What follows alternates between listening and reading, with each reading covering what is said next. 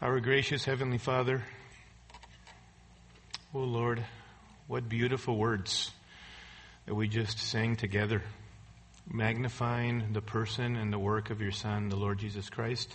Thank you for the fact that we are in union with Him, that our greatest identity marker is Christ and what He has done, and that our lives are to be lived here on this earth with a sense of purpose to exalt and elevate His great name.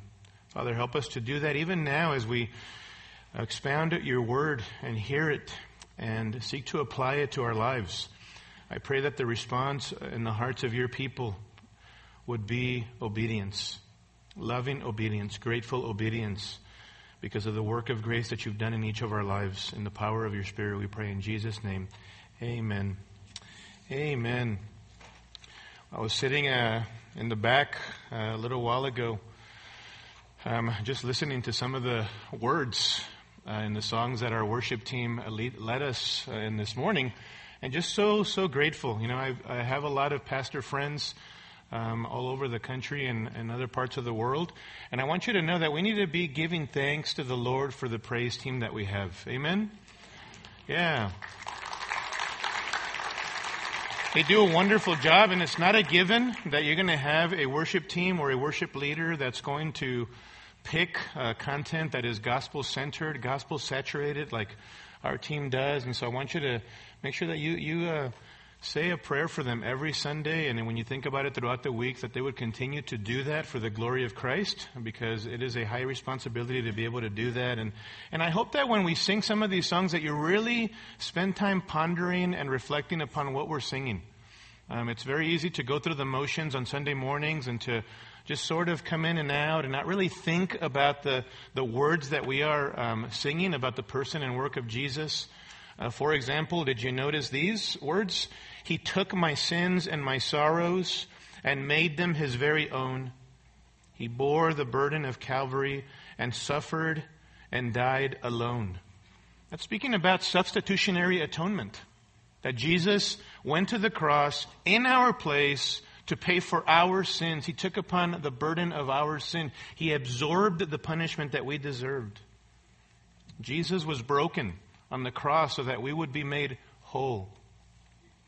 Then there are these words, Jesus Messiah, name above all names, the rescue for sinners, the ransom from heaven. And then it goes on to say, Jesus, Lord of all. What a beautiful word. Rescue for sinners. Jesus rescued us from the power and dominion of sin. He's the ransom from heaven. He bought us out of the marketplace of slavery to sin, and He made us His very own, and He is Lord of all. He's Lord of all. And you know what? The glorious, beautiful gospel of Jesus Christ, those songs, I think, highlight the fact that the gospel is about restoration, isn't it? We are restored to a right relationship with God through faith in Jesus Christ. Why, beloved? Because Jesus Christ has dealt definitively with our sin on the cross. Nothing that you do on this earth can ever change that. Nothing. We've been restored to a right relationship with God through faith in Jesus Christ. But here's the other beautiful element of this gospel restoration that I think we often miss, and it is this, that it is the same gospel that motivates you and I to practice loving restoration in the church with one another. That now as children of God, we are to be instruments by God's grace of change in the lives of other people. In other words, that glorious gospel by which God restores us to Himself through faith in Jesus Christ is now to flesh itself out in the way that we interact with one another, in the way that we are there for one another in the greatest, hardest moments of life when there are sin struggles in each of our lives. Now, I submit to you that for me, that's really easy to do, to come alongside of other people and be about loving restoration when people are wired like me that I'm coming alongside of. When maybe things are easy, things are pretty comfortable. Not so easy, in fact, quite hard and painful when someone else is in a messy situation.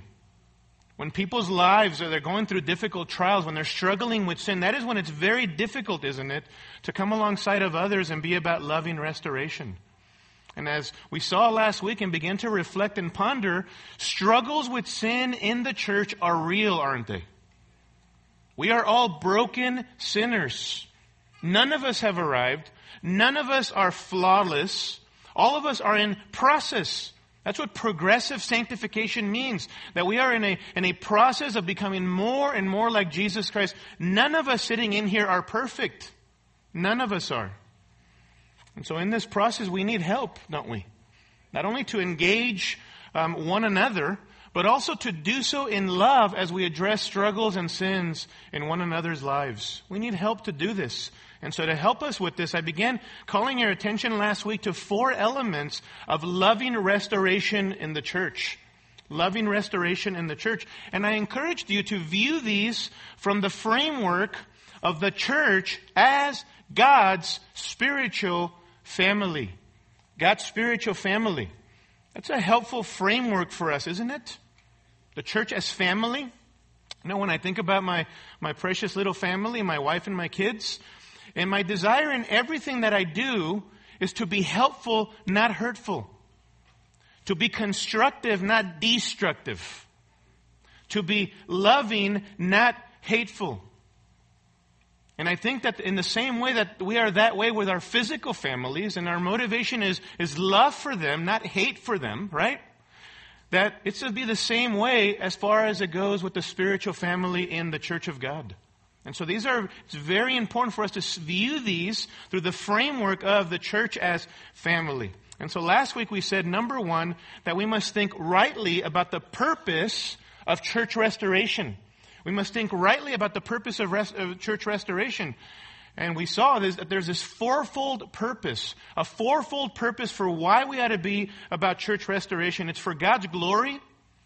It's for the protection and purity of the church. It's for evangelistic witness. And it's for the good of the sinning Christian. It's a fourfold purpose for why we engage in loving restoration in the church. And we highlighted the fact that it's restorative in nature. That our aim is to restore to full spiritual health. When we engage with somebody who is struggling with sin, we want to see them not only just turn from their sin, but also be restored so that they're reminded of the glories of the gospel of Jesus Christ, His person and His sufficient sacrifice on their behalf, so that they are fully effective in ministry once again. It's restorative in nature, our engaging of one another in this issue of church discipline. Okay? Now the second element we want to see this morning centers around the word people. Secondly, we must remember the people of church restoration. We must remember the people of church restoration. And I want you to turn back again to our familiar passage, Galatians chapter 6. Galatians chapter 6. Question for you. Who is to participate in church restoration? Who is to do so? You know, some people honestly answer, well, the pastors and elders of the church. Those who have an official title that points to their knowledge and perhaps their spiritual maturity. Others say, well, those who like to get dirty with people's business, right? Because if we're honest with that, some people just like to get into messy situations. So those people should be addressing others as far as their sin goes. Others very honestly say, well, the godly people in the church, those who have it all together, those who have a certain level of maturity in their lives. And so what's the right answer? What's the right answer? Who is to participate in church restoration?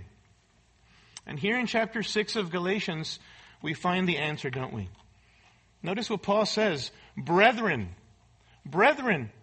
even if anyone is caught in any trespass, you who are spiritual, restore such a one in a spirit of gentleness. Each one looking to yourself, so that you too will not be tempted. Please note that Paul addresses all Christians here. All of his brethren, he calls them. There again is the framework of family, brothers and sisters, brethren. All Christians he addresses, but then he gets even more precise, doesn't he? He says, you who are spiritual, restore such a one in a spirit of gentleness.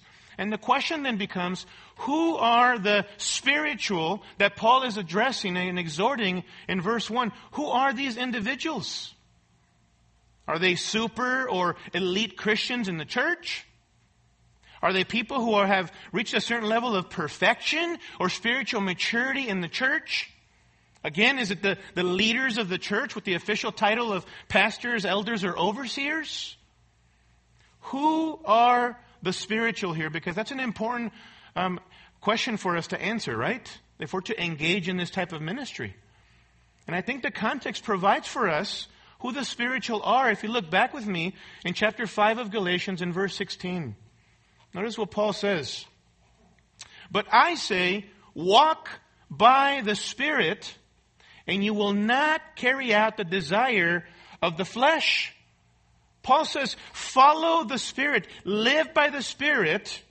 The Holy Spirit permanently indwells every Christian, everyone who's professed faith in Jesus Christ. The Spirit of God indwells you. He says, live or walk by that Spirit. Submit yourself to that Spirit, and you will not carry out the desires of the flesh. You see, with every single one of us as Christians, there is an ongoing battle, isn't there? Between the Spirit of God that dwells in us, that lives in us, and the flesh. And the flesh here, by the way, in verse 16, is not your physical body. There are certain contexts where the flesh is your physical body. But in this context, the flesh refers to the Christian life lived apart or independent of the Spirit of God. Not living in dependence upon the Spirit of God leads to fleshly living in our lives. And so notice he describes this ongoing battle in verse 17. For the flesh sets its desire against the Spirit, and the Spirit against the flesh. For these, the Spirit and the flesh, are in opposition to one another, so that you may not do the things that you please. But if you are led by the Spirit, you are not under the law. Paul says there's an ongoing battle, Christian, between the Spirit of God seeking to cause you to follow after Him and manifest His fruit, and living independent of the Spirit, i.e. according to the flesh. Right?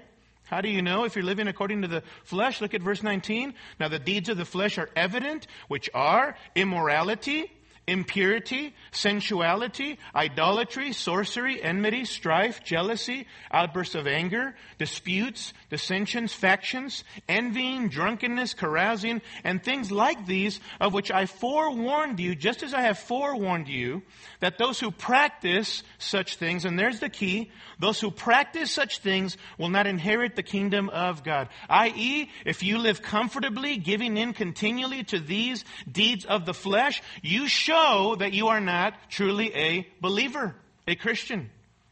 If you have given in to these things. What about the contrast? Verse 22, but the fruit of the Spirit is love, joy, peace, patience, kindness, goodness, faithfulness, gentleness, self-control. Against such things there is no law. And then notice, now those who belong to Christ Jesus have crucified the flesh with its passions and desires. If we live by the Spirit, let us also walk by the Spirit, literally follow the Spirit. Let us not become boastful, challenging one another, envying one another.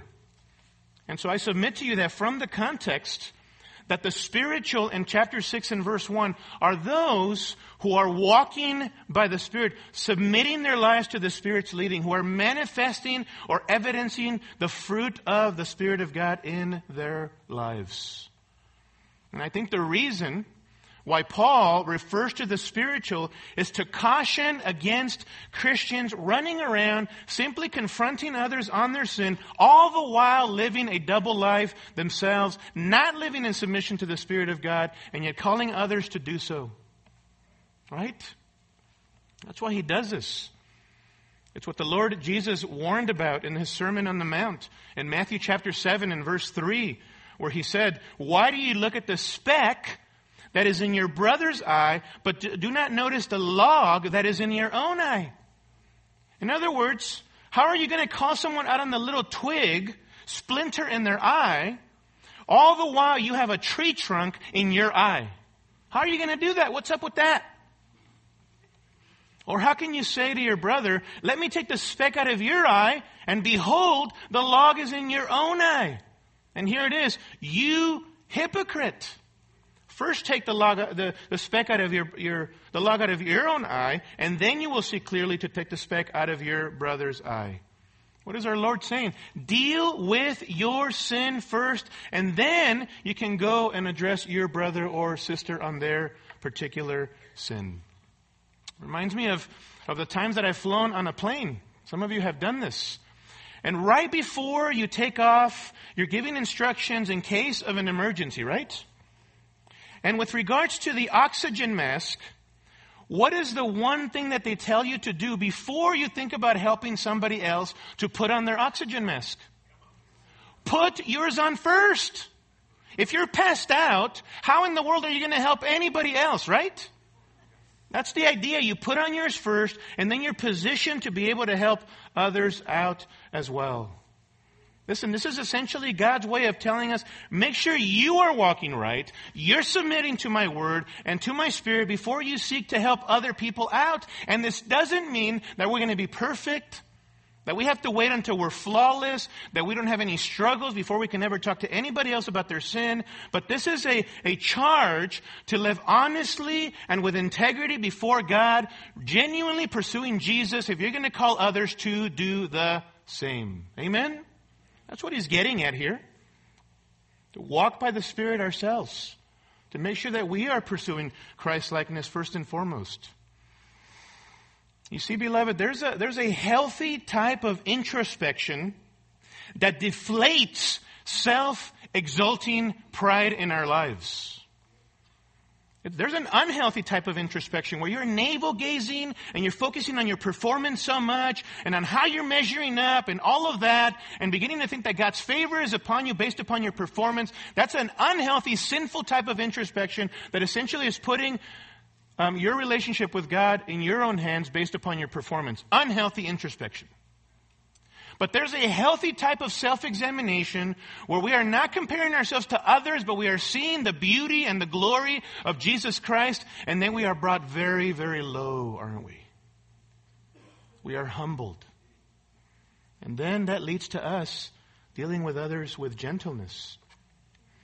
There's a healthy type of introspection that deflates our pride. That's what he's getting at in verse 1. Notice again, he says, each one looking to yourself so that you too will not be tempted. See that beautiful word there, looking? See that word there, looking? It's the Greek word skapeo. Skapeo. We get our words microscope, telescope from that particular word.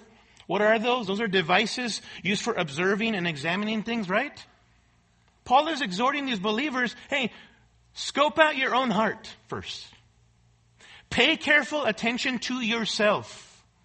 Take a close look within first and foremost.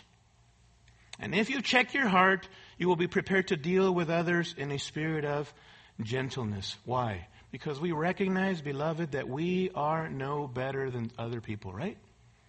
That we are susceptible to sin just like everybody else, that we are weak, that we are needy, that we are vulnerable, that we're not for the grace of God. We could be in the same exact situation, struggling with the exact same sin or greater sins than the person that we are addressing. See, none of us stand on higher ground in this ministry of church restoration. The ground is level at the foot of the cross. And so self-examination becomes a safeguard for us to not run around pretending like we're the Holy Spirit in everybody's lives. Like we're the spiritual holiness police. Addressing everybody else, all the while living a double life ourselves. Not pursuing Christ from the heart. And so we must remember that Christians who are submitting themselves to the Spirit of God are the people of loving restoration in the church.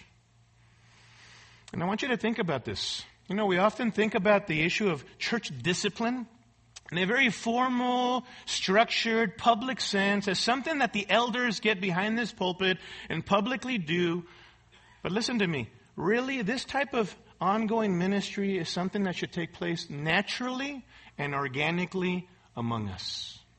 Naturally and organically among us. That is, every single one of us who are Christians are called to come alongside of others, to stake our lives besides others. You know, growing up, my father taught me how to plant a tree and ensure that little tree eventually would grow and be stable and founded well upon that ground and then become very fruitful.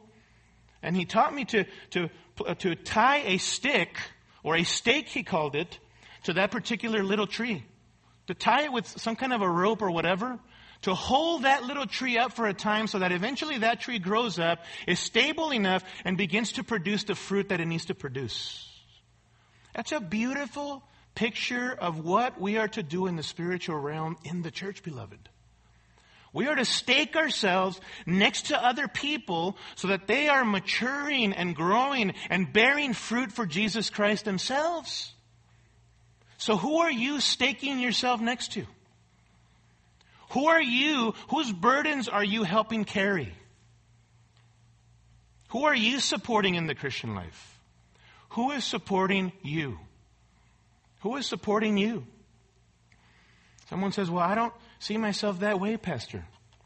I feel like I'm ill-equipped and incompetent to do this kind of a thing. Let me read to you Romans chapter 15 and verse 14. Ready? Romans 15 verse 14. Paul, writing to his brethren, Roman believers, says, and concerning you, my brethren, I myself am convinced that you yourselves are full of goodness, filled with all knowledge, and listen to this, and able also to admonish one another.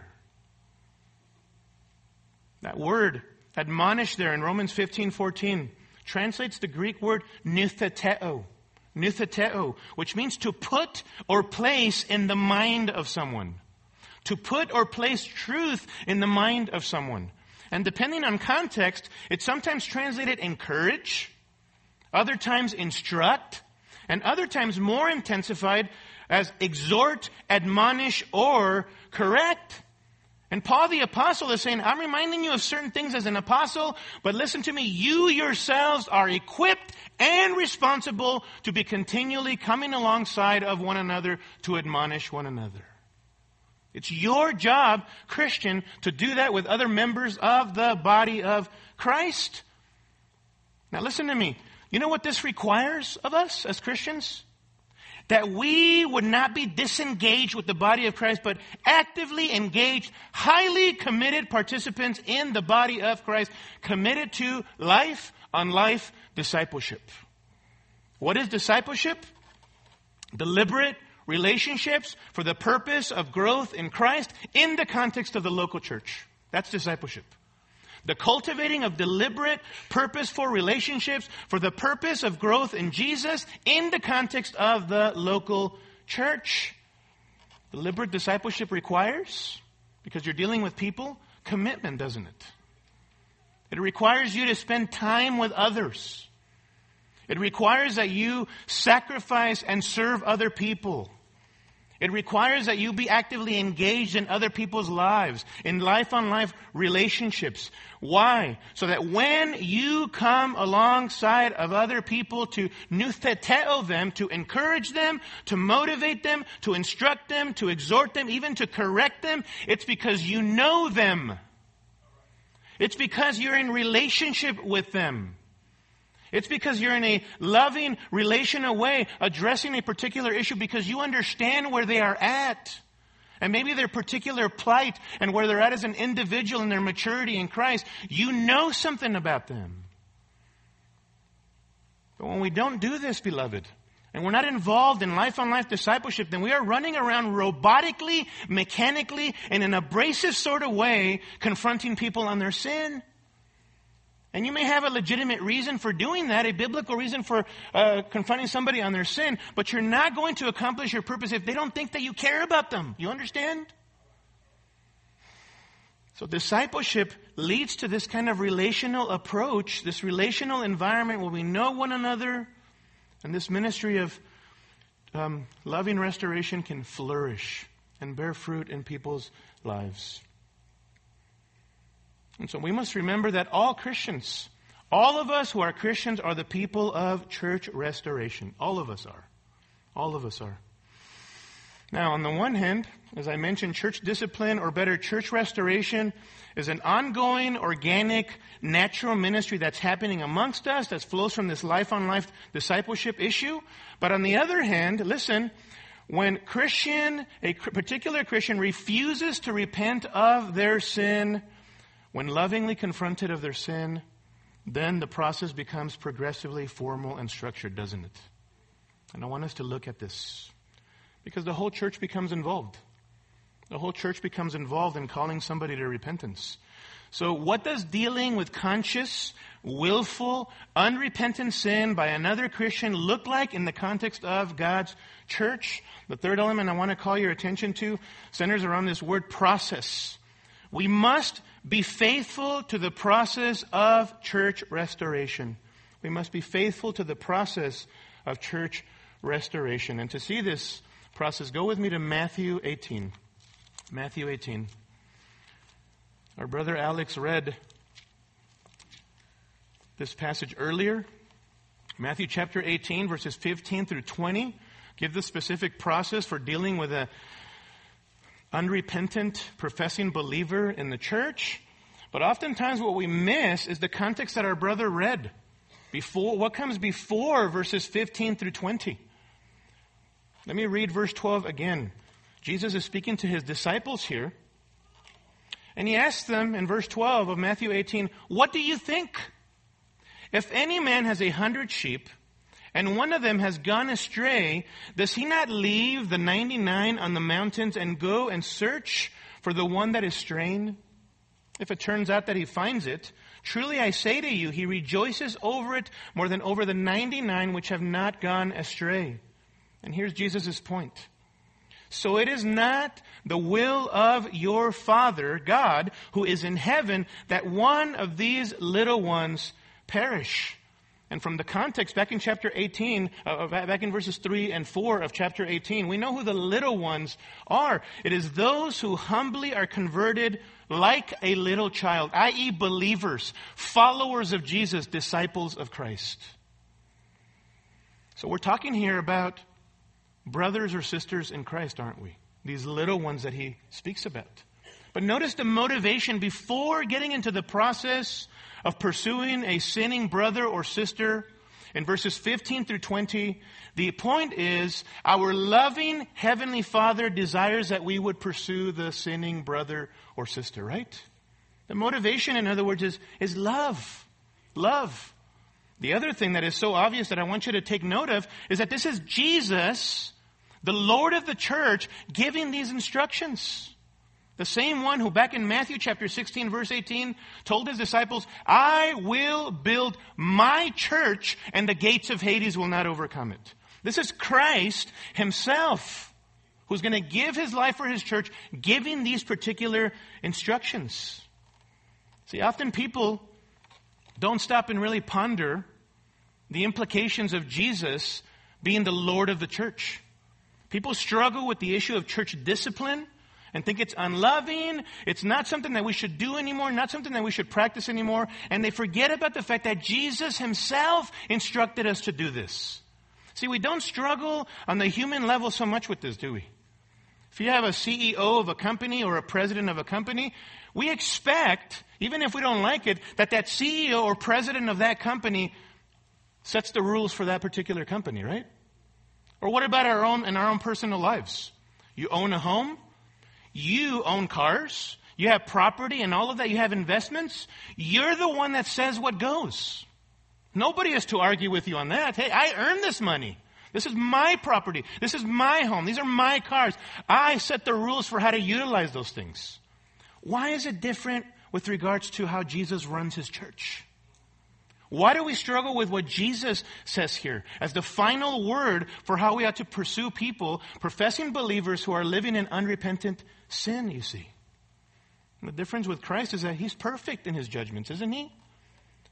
Different than any CEO or president of a company or we with our possessions. Jesus is blameless. He can absolutely be trusted. He is the ultimate just judge, right? And lawgiver. So we can trust him. We can trust him. So please note, before we look at this process, that the motivation is love. Like a shepherd pursues the one straying sheep. That shapes this process. Love. The context is the church. He explicitly names the church in verse 17, as we're going to see. And the process is laid out by the Lord of the church, Jesus Christ, who's going to go to the cross after Matthew 18, and he's going to die for his church. He owns her. He sets the parameters. He sets the rules. He sets the pattern for his church. Amen? Christ does that. And so what's the process laid out by our loving Savior for restoring a sinning Christian? Notice the first step. We'll call it personal, private confrontation. First step is personal, private confrontation. Look at verse 15. If your brother sins, underline the word sins, by the way, go and show him his fault in what? Public? Behind their back? Ask for prayer, and then eventually they find out that you have an issue with them because 10, 15 other people told them about it? Go and show him his fault in private. If he listens to you, you have won your brother. And I love that imagery there of won your brother. It's talking about gaining something of high value that has been regained, that was lost before. Regaining someone who was lost, highly valuable. If he listens to you, you have won your brother. The first step in this ministry of church restoration is personal, private confrontation. And I think at least 4 things should happen when we go and we talk to somebody. First, before you prepare to go talk to somebody under this first step, you need to pray and spend time before the Lord checking your own heart. It's kind of what Galatians 6 was getting at, right? Check your heart. Are you thinking the best? Is this something that was done intentionally against you or a general sin? Is this something that potentially can be overlooked and you can cover it? I think you need to check your heart and really pray before God and answer some of those questions. If you are going to go talk to the person, I think it's important, isn't it, to express our love for them. To express to them our concern for their repentance.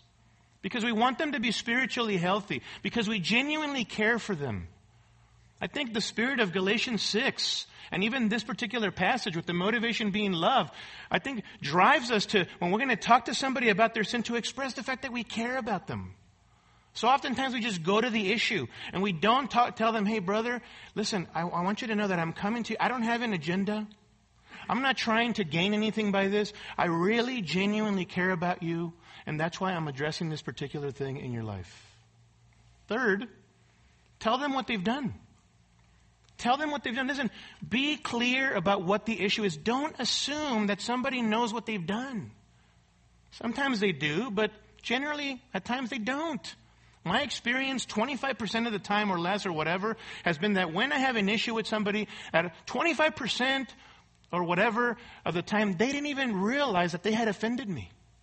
Brother, I didn't even know. I wasn't even aware that I was doing that. I am so, so sorry. End of issue. Forgiveness extended. Forget about it. We move on. Tell them. Tell them specifically what they've done. And not only tell them, but fourthly, show them from the Word of God how they have violated God's Word. Show them. Show them. Look at verse 15. He says, go and show, if your brother sins. That's the Greek word hamartia, which basically means missing God's moral standard. That's what sin points to. It's first and foremost sin against God, missing His moral standard, missing His mark. And so why am I highlighting that? That because we should show people how they violated God's word, how they have sinned first and foremost against God, you understand. When we address people, beloved, we need to be careful not to come to people based upon a strong opinion that we hold, and therefore because they don't hold that strong opinion, then they're in sin. Or because they don't hold a certain preference that we have about a particular issue, that they must be in sin. No. Where in the Bible does it say that? Where in the Bible does God's Word address that particular issue that you're talking to somebody about? Listen to me. You may have strong opinions and even convictions that are well informed about things like styles of dress, external expressions, external things that you wear, the way that particular preferences that you may have. But that doesn't mean that, for example, long hair, it's sinful to have long hair. Where does it say that in the Bible? Nowhere. It doesn't say that. You may have strong preferences or opinions of the types of entertainment that Christians should be a part of or expose themselves to. Should they have a TV or not? Should they be on social media or not? Should they watch certain movies or not? Should they listen to certain music or not? You may have very strong opinions, some of them well-informed, about the issue of entertainment. You may have very strong opinions about dieting and physical health. We have the only organic food people, right? If we could afford it, that'd be great. But organic food is expensive, isn't it? But we have people like that in the church, heralding organic food. It's only about organic food. McDonald's is of the devil. Seriously. A few years ago when I was taking one of my boys to McDonald's, I saw a believer there, a fellow brother in Christ, wonderful brother, but eventually he just got into this long conversation about how feeding my kid chicken nuggets and all of that, and the history of chicken nuggets and McDonald's and all of that. How could I possibly feed my kid chicken nuggets? Oh my goodness. You may have opinions about methods of educating your kids. We have the only public school parents, only charter school parents, only homeschool parents, only private school parents. And we cause division with one another. We are indifferent to one another because of those particular methods of education. As a side note, did you know that now we have, like, the latest thing that's picked up steam in the evangelical Christian church is the pro-vaccine people versus the anti-vaccine Christians in the church?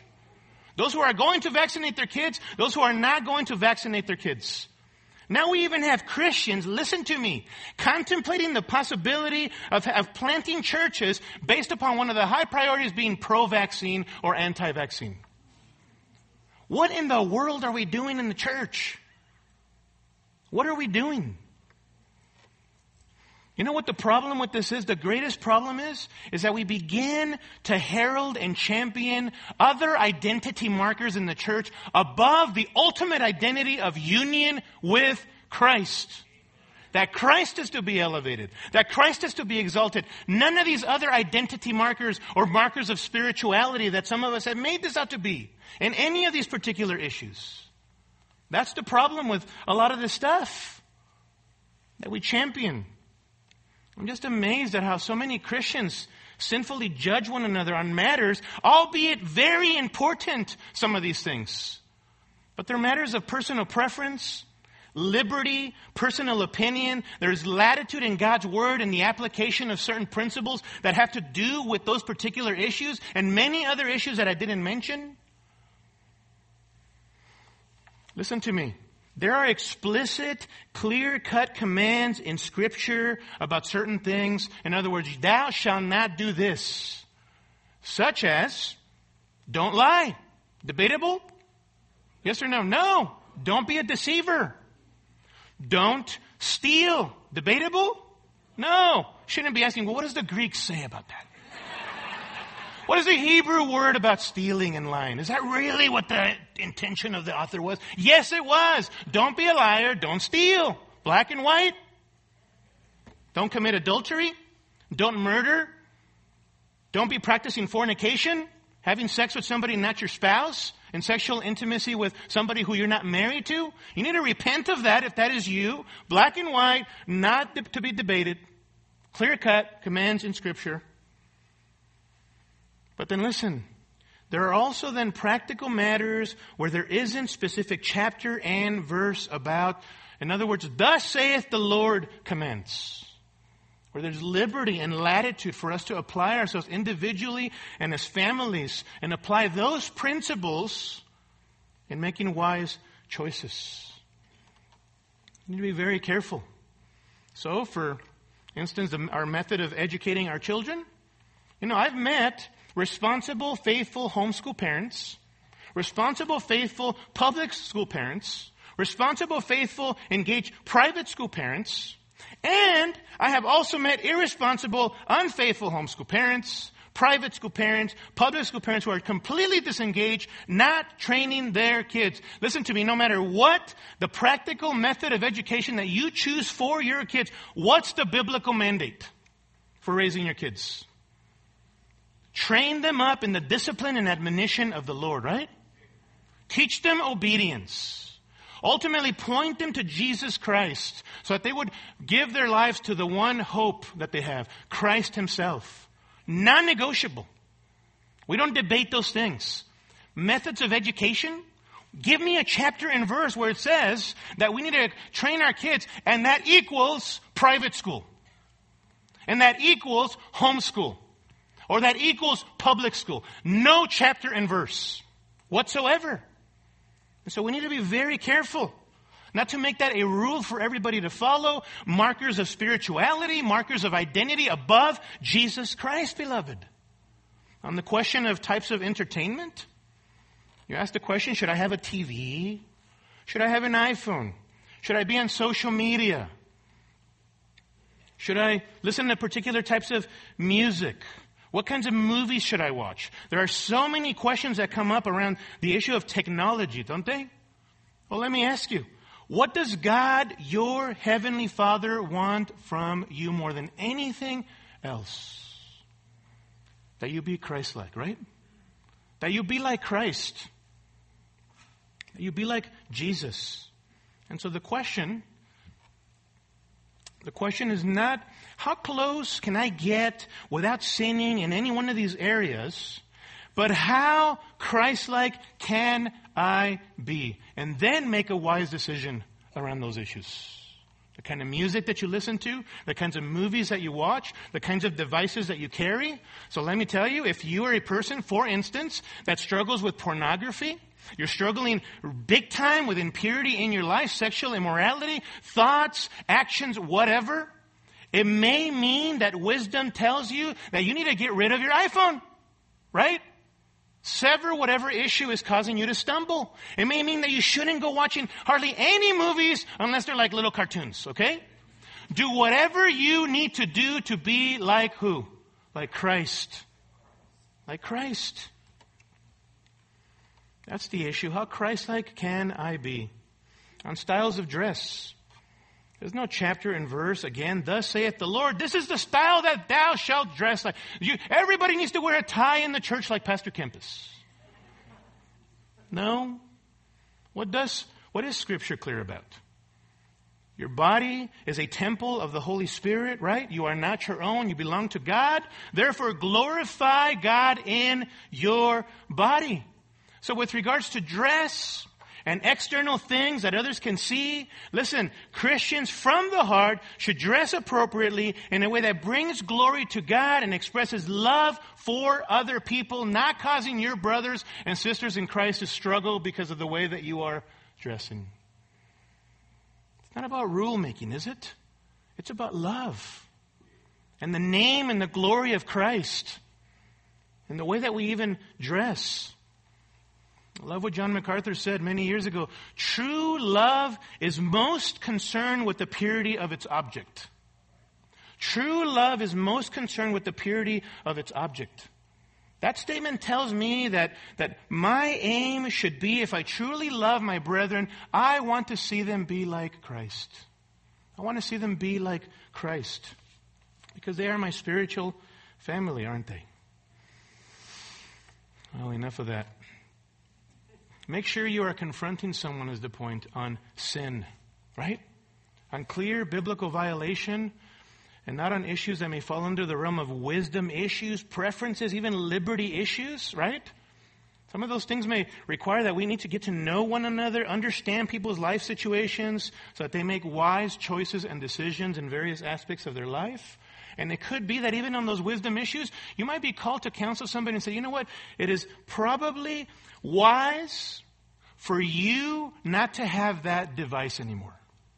I'm not telling you that the Bible says thou shalt not have an iPhone, but given your particular situation, knowing you and because I love you and I care about you, it is probably wise for you not to be watching movies like that anymore because it's not leading you to be like Jesus, right? That's where discipleship comes in. Mature believers coming alongside of others, even in these issues that are wisdom issues, to give counsel, godly counsel. Notice also in this first step, as I mentioned, it's personal and private, isn't it? It's personal and private. That means, beloved, that gossip is not allowed. Slander is not allowed. Some people are very indiscreet about this, even shameless about this. People struggle with a loose tongue, where eventually everybody knows about the issue that your sin, and then you wonder who in the world told them, and eventually the person makes them over to you, but they've already told everybody and their grandma about it, right? Some people spiritualize gossip. It's more subtle. You might put it this way. I was just seeking counsel from that other person. I was just bouncing the issue off of somebody else who is more wise than me. And you know what? That is allowable, isn't it? We don't know everything. So part of discipleship in the church is that we would have the freedom to be able to go to others if we need guidance, how to address the issue. Am I making this too much of a big issue? So we need the counsel of other people. But listen, the problem becomes when we run around bouncing things off of people and we never go to the person with whom we have an issue against. Or we ask for prayer from every small group in the church, and eventually it gets around to the person. Everybody's praying for your sin, but the person who has the sin, who has the problem against you, never came to you. We need to be careful with gossip in the church under this first step, don't we? I would also say that if you're the recipient of information about somebody, a sin issue in somebody's life, listen, encourage that person who talked to you about having this issue with somebody else. Encourage them and even follow up and make sure that they talk to that person about the issue, right? Follow up with them. That's what being a church family is about. We care for one another, don't we? But there's reconciliation between our two brethren. Now, most issues are normally resolved here. Forgiveness is granted. Don't repeat the matter anymore. Don't lord it over them. Move on. Notice the end of verse 15. If they listen to you, you have won your brother. You have won your brother. But if they don't repent, there's a second step in verse 16. Notice, we'll call this small group confrontation. Small group confrontation, verse 16. But if he does not listen to you, take one or two more with you, so that by the mouth of two or three witnesses, every fact may be confirmed. That last part appears in caps because it's a quotation of Deuteronomy chapter 19 and verse 15. What are those witnesses there to do? Are those witnesses there to intimidate? To gang up on the sinning Christian? To Bible thump or spiritually pummel them? No. They are there to confirm the facts, but also listen to me. This second step is also for the protection of the sinning Christian. Because now what do you have? Extra eyes and ears to discern the issues that are at hand, right? You can answer questions like, has the Christian truly sinned? Or is this a personal preference that the accuser has? Or is this legitimate biblical sin? Is this person still unrepentant? Or they already asked for forgiveness and this one accuser won't let it go, won't forgive? Do they still want to live in sin? So these witnesses are there for these reasons. And above all, they're there to plead with the sinning brother or sister in Christ, right? They're there to plead, to turn from their sin if it's a biblical issue. If they repent, what happens? Forgiveness granted. Debt is released fully. Don't repeat the matter. Praise the Lord together. Move on. Amen? Second step. Now, if they don't repent, a third step in verse 17. We'll call it church confrontation. Church confrontation. Verse 17. If he refuses to listen to them, tell it to the church. Stop right there. This is public communication with the assembly of God, the church. Now, pay close attention to this. There's a great time gap here, isn't it? Isn't there? In this particular statement, tell it to the church. That's why this third step is best carried out by the elders who've been looped into the situation by this point. And listen, only after an extended period of time, best defined by the shepherds of the church, after much prayer, after much discussion, once unrepentant sin has been confirmed, then the elders pull the trigger on public communication with the rest of the church family. A lot of prayer and patience is exercised here. And I can tell you that there's a lot of grieving that is taking place. And tears in elders' meetings because of the unrepentant, sinning Christian. There have been a couple of occasions in the past, in my experience here, where the elders have taken so long that even the sheep begin to say, we need to pull the trigger on this, and everybody needs to know about what's going on. And the elders will drag our feet because we want to confirm and make sure that we give ample opportunity for the unrepentant Christian to deal with their sin. We don't just pull the trigger because we want to put somebody in their place. And if and when we tell it to the church, what do we do? What are we communicating with you? A, we tell you who the person is, who the sinning Christian is, the member is. We tell you what the specific sin was. We tell you what's been done to pursue and plead with the brother or sister. What efforts have been made to pursue their repentance. And finally, we tell you what you need to do. What you need to do. And that's summed up in 3 primary things. Pray, beg, fear. Pray, beg or plead, and fear. Pray for them. God needs to change their hearts, right? Only God can do that through the conviction of His Word. Also, beg them to repent of their sin. Call them, meet with them, email them, text them. And that's not to harshly harass people, but to plead with them out of a heart of love for them. Because you want them to glorify Christ with their life. Because you don't want them to harm themselves and to destroy their lives and the lives of other people around them. So you plead, you beg, and you fear. Galatians 6, look to yourself, lest you too be tempted. It's a caution for us, isn't it? When a Christian is living in unrepentant sin. It's a safeguard for us. Finally, if they don't repent, there's the 4th step. And we'll call it corporate excommunication. Corporate excommunication. Look at the middle of verse 17. If he refuses to listen to them, tell it to the church. And there's this prolonged period of time. And if he refuses to listen even to the church, let him be to you as a Gentile and tax collector. What's that all about? A Gentile was considered a heathen, a pagan idol worshiper. A tax collector was a Jew who worked for the Romans, collecting extra taxes from his own Jewish people. They would collect what was required by the Romans, and then they would collect extra from their Jewish comrades and pilfer some of the money for themselves. They were thieves, these tax collectors. Thus, they were hated by the Jews. They were considered traitors, despised, and treated as outcasts. And so listen to me, to treat as a Gentile and a tax collector meant to ostracize, to remove, to exclude, to reject an unrepentant professing Christian from the fellowship. To cut them off from experiencing the beautiful, loving, gracious, good benefits of fellowship in the church. Because if you just allow them to continue as they are, they never feel the sting of a loss of fellowship with the brethren.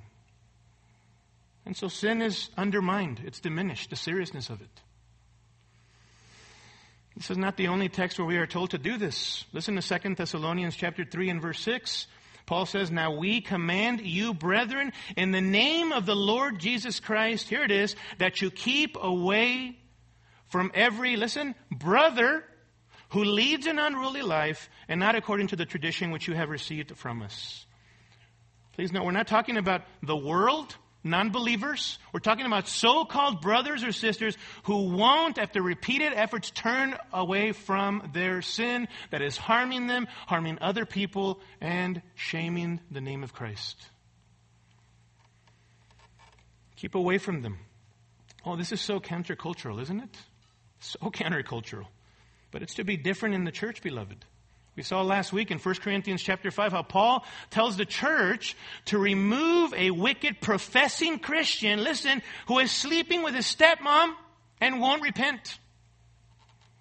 Won't repent. He's in sin.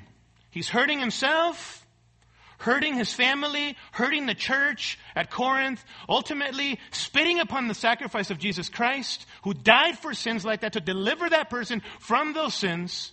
And he won't repent. Well, what does our culture say about that? Oh, Pastor Kempis, you know, it's rough today. There's so much temptation out there. You know, times have changed. Don't be so hard on the poor guy. You know what? He's probably addicted to sex and he cannot let go of that. There's no way that he could overcome that. Or listen, be nice. Don't be so narrow-minded. Don't be so judgmental. Who are we to judge? If they love one another, why can all three of them become a happy family then? You can see our culture, right? No standards, relativism, truth is relative, truth is defined by how I feel, not based upon the objective truth of the Word of God. What does Paul say? Or God, through the Apostle Paul, they are destroying themselves. Remove him, maybe he will wake up, and if they're not a Christian, maybe they will become a Christian. This is really hard stuff, right? Hard stuff. But Jesus says, these are my loving instructions for the professing believer, the wandering sheep living in unrepentant sin. Why? To shame them?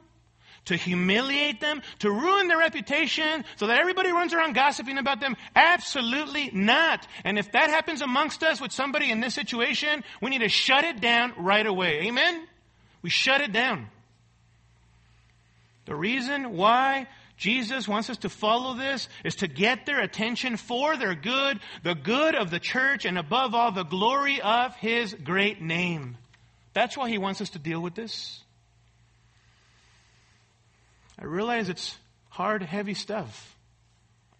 And some of you have even been in situations where you've, maybe in other churches or this church, have experienced some of this. Listen, we need to grieve together. We need to be praying together. If you grab the church prayer sheet, you will see that one of the first prayer requests in the general prayer requests for the body are those whom we have church disciplined. We're still praying for them. They're still in our hearts. And they should be in all of our hearts. We should be praying and coming alongside of their families because that hurts, doesn't it? And a family, a church family, doesn't just kind of, well, as long as it's not us, we're good. No, family doesn't think that way. Family prays for one another, bears burdens, comes along others who are experiencing devastating things. We bear one another's burdens and thereby fulfill the law of Christ. This is heavy stuff. And our Lord knows this. So our fourth element is very important as we wrap up here. Fourth, centers around the word power. We must take comfort in the power behind church restoration. We must take comfort in the power behind church restoration. Listen, when we administer church restoration in a biblical and loving manner for the glory of God, the good of the church, and the good of the Christian in sin, we can find great encouragement in that God is in on this, right? Look at Matthew 18 and verse 18. Truly, I say to you, beyond the shadow of a doubt, I say this to you, says Jesus. Whatever you bind on earth shall have been bound in heaven, and whatever you loose on earth shall have been loosed in heaven. Again, I say to you that if two of you agree on earth about anything that they may ask, it shall be done for them by my Father who is in heaven. For where two or three have gathered together in my name, I am there in their midst. And that last part of verse 20 is not talking about that when multiple people gather together to pray, God is there amongst them. That's true, but that is not what this text is talking about. These words must be understood in context. Jesus has been talking about the issue of church restoration, right? And so essentially this is what he's saying. If you follow what I've said, my word, heaven is behind you. The highest courtroom is behind the church's verdict and decision. As difficult and as painful as this process is, beloved, we take great comfort in that, don't we? That when we are faithful to follow God's word and deal in truth and in love with somebody who is living in sin, God in heaven approves. Boy, as an elder, I take great comfort in that. And I also take it very serious that we follow the pattern of the Word of God if we really want God to honor that process, right? We must be faithful to what Jesus has said. Because that's the key. We must do it according to God's word and in love. Truth and love are what Calvary wants to be about. Amen? Truth and love, who is the ultimate supreme example of the God-man who, even in his humanity here on this earth, in his public ministry, 3.5 years, lived and treated people with the truth and in love. Christ. Christ himself did that. We want to be Christ-like in this process as well. This is so important, isn't it? So important. Sin is real in the church. None of us have arrived. None of us are perfect. Our expectation should be that each of us will have struggles with sin, and our response, beloved, should be to love one another as a spiritual family by practicing church restoration. Why? So that we become like Christ together. So that we become like Christ and glorify him. And so don't ever forget, loving restoration is not the invention of men, but Christ, the Lord of the church.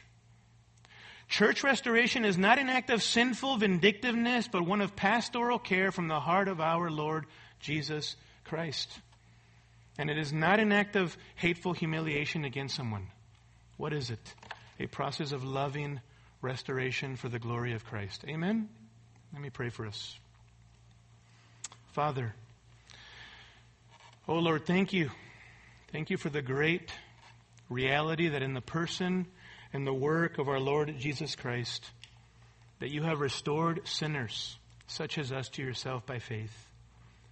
Thank you that the gospel is about restoration to a right relationship with you, our Creator. And Father, we pray that we would show that we would manifest that in the way that we interact with one another. That as recipients of your grace, that we would practice transforming grace in our relationships with one another. That we would be loving and committed to the truth enough, and committed to the good and the benefit of our fellow brothers and sisters, to humbly address their sin, and also be teachable to have others address our sin as well, that we would become more and more like Christ. Father, help us to do this by your grace, we pray in Jesus' name. Amen. Scripture quotations taken from the New American Standard Bible. Copyright by the Lockman Foundation.